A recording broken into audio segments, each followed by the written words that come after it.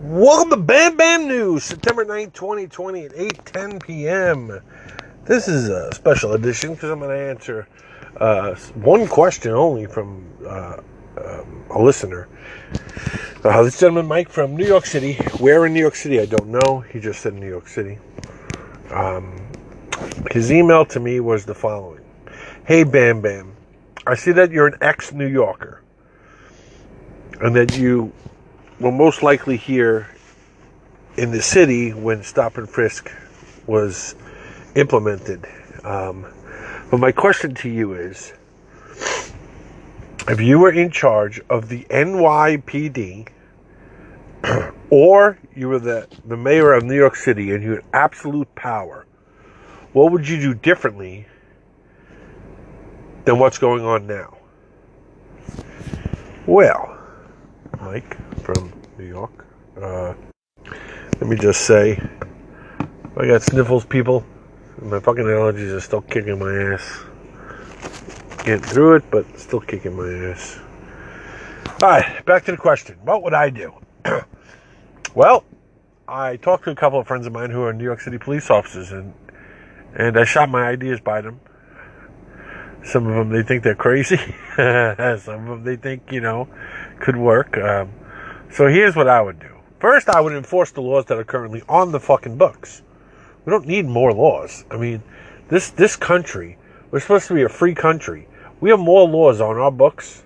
I know this is going to be a stunner for a lot of people. There are more laws on the books in the United States than there are in the entire fucking world. I know. When I found out about this, it shocked me and then didn't shock me. I said, you know what? It makes sense because we have laws for everything. Everything. Oh, your dog shit on the grass. There's shit on the road. You didn't pick it up. Ticket. We have a law for everything. So, okay. With that being said, we don't need new laws. We need to enforce the laws that are there.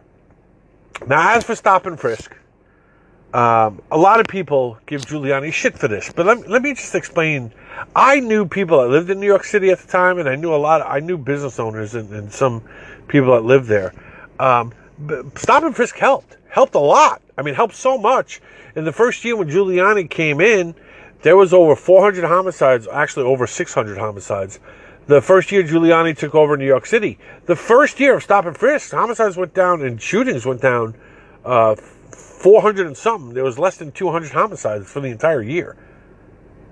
That's a city of 8 million people, folks. Chicago has 2 million people. They average more shootings in a month than Giuliani was getting in a year. Just put that in perspective for a minute. And New York City, 4 times larger in population than Chicago. So did stop and frisk work? Absolutely it did.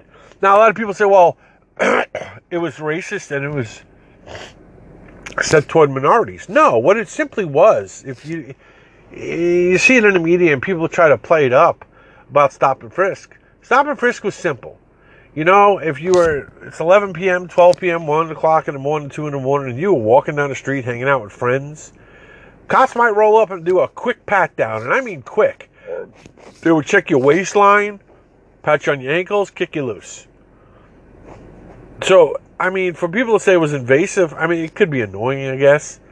But you know what? At 1, 2, 12 o'clock at night, walking down the street, normally you're not up to any good. Or, I'm not saying everyone that's out that late is doing something criminal, but it kind of works with the element. And so, no one after 9/11 happened, no one had a problem getting searched all the time in Penn Station, in Times Square, for New Year's Eve. Everyone got searched. I mean, no one had a problem with it. No one had a problem going to the Penn Station and randomly patting you down, randomly looking in women's bags. I say randomly, but like everybody. And then when you went to Times Square to see the ball drop, every single person that was in those, I call them cages of pits in Times Square, 1 million plus people, everyone got searched. They didn't want to hear it. They didn't give a fuck. Everyone got searched. Everyone got patted down. Everyone Every woman's bags, got searched. All the guys got patted down, and that's just the way he did it. I mean, that's just the way they did it, and everybody was okay with it. It got a lot of fucking guns off the street in the city of New York. A lot. You'd be surprised on how many people got the guns off the street when the criminals knew that they were checking your waistlines and your ankles, but it still got so many people that got caught with guns. I would also station police officers at entrances and exits of subway stations. Reason is because if you commit a crime in a subway, you won't be able to get away if there's cops at every entrance and exit. And there's enough New York City cops to do this.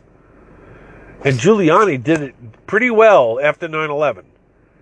People were, because you were subject to search. You didn't have, people knew, well, if you had a bag, guess what? You were subject to getting patted down, whether you liked it or not. And you just, and it wasn't a big deal. Now it's just all about this nonsense, BS, racial thing. When you look at a lot of the shootings that happened this year, if you just look back and look at the whole situation, it's not as cracked up as it is, people. The fruitcake that's a rapist in Wisconsin deserved to get shot. George Floyd deserved to get shot. Breonna Taylor, I mean, it's questionable, but you know what? She put herself in that situation. Her boyfriend fired amongst officers. They returned fire. It's one of those things. I mean, but, for people not to see this as a whole and question everything is just, anyway, getting off of that crazy subject. I'd put more offices at subway systems. I would obviously enforce the laws. Not be afraid not to enforce laws. I mean, the laws that they have on the books now, they're not allowed to enforce. I mean, when this whole, and this is coming from a lieutenant in the NYPD, he has given me permission to use his name and his shield number. But I refuse to do it, so I don't put him in harm's way for no reason. So the woke crowd or anybody doesn't get on his back about approving this comment. Because I'm not sure how many listeners I have in New York. But right now, I have over 9,900 listeners nationwide.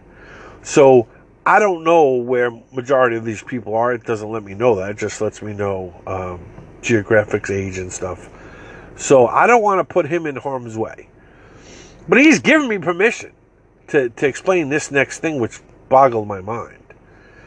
Was when the looting was starting in New York City, a lot of young officers would come up to him and ask him, how come we're not arresting people? Well, my friend talked to the prosecutor of Manhattan. I mean, the Manhattan prosecutor, ADA, Assistant District Attorney, told the police department they were not arresting anybody or prosecuting anybody for looting. Anybody. And so cops started to ask my friend, who's a lieutenant and supervisor, what's burglary and what's looting? Which, I mean, in technical terms, it's the same shit. But the prosecutor's office told my friend that if it's one individual and he gets caught in a store stealing stuff, that'll be charged as a burglary. If it's two or more people, that's considered looting. We're not prosecuting those. So basically what you told the entire world is, if you want to rob shit, you're going to have a friend and you will be prosecuted. And it's an all go. And you're good. That's basically what you told everybody. Who the fuck in America in 2020 thinks this is right? Who? What kooky bastard and what fucking law firm? Who thinks this is the right way to do I just, wow. That's all I gotta say, America. Wow. How the fuck can you enforce laws like that? I mean, you can't. You can't enforce laws. I mean, they also passed a local law in the city of New York which states that police officers can no longer apply pressure and or grab from the chest and or back area. So how are they to arrest you? Are they supposed to just drop kick you from the left or right side? And go, all right, that was a legal takedown because we kicked them from the left or right side. How? Well, I mean, what's the rule? I mean, so cops are afraid to put their hands on you. This can't be the America that people want. You think cops want this bullshit? You think they want to go through all this fucking trauma and all this bullshit for mediocre pay? They don't. It's not worth it. You're losing all these top cops. And then you're going to have a whole field of young cops that are still wet behind the ears and don't know how it is to be a real cop. Now, if you want to say there's racist cops, sure there are. So you weed them out and you take care of them. But you guys are pushing away a whole contingent of top-rated police officers. You're pushing them away from doing their jobs. And they're just getting fed up and calling it quits. Because when you have the mayors and the prosecutors and everybody at the leadership is just against them, that's what you get. So if I was the police commissioner or the mayor, I would tell my top-ranking officers, I'd get them together, I'd get community leaders together, and say, how are we going to fix this? If we're going to flood an area with more cops, that's what we do. But we got to get civil order in place. You got to arrest the thugs. You don't have a choice. You got to enforce the laws that are on the books. You don't have a choice.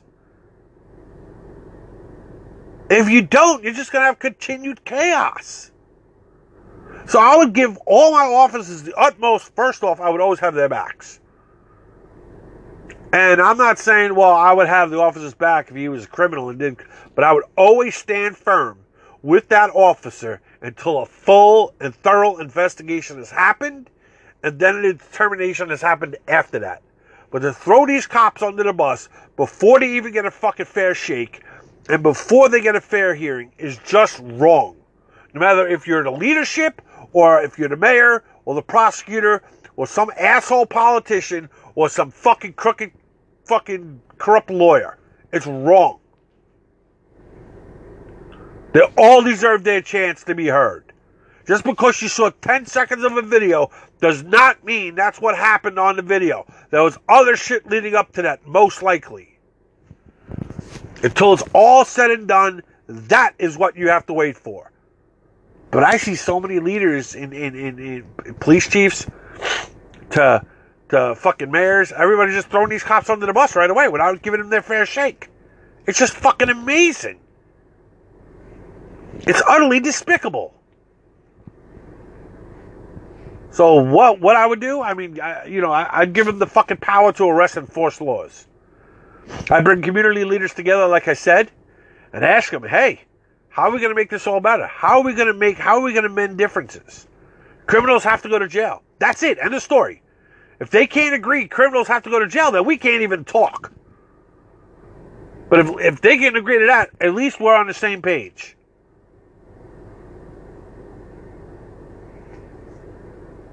And when the community wants to pivot one way, well, we should be there. The police should be there with them saying, hey, what are you looking for? If you're not looking for pat downs, you're not looking for a police presence in the projects here, well, fucking stop the crime and you will get the police presence there. There's a lot of people that live in those projects that don't want the crime, that are calling the cops, that need the help. But that's what I would do if I was the mayor or police commissioner in the NYPD. I'd stand for those guys, give them the benefit of the doubt until further notice. If they turn out to be a crook or a criminal, then so be it. And then they're charged, and you go on from there. So that's how, Mike, thanks for the question. That's how I feel about that. Questions, comments, hate mail, whatever. BamBamNews@gmail.com. BAMBNEWS@gmail.com. It's Bam Bam News, and I'm out.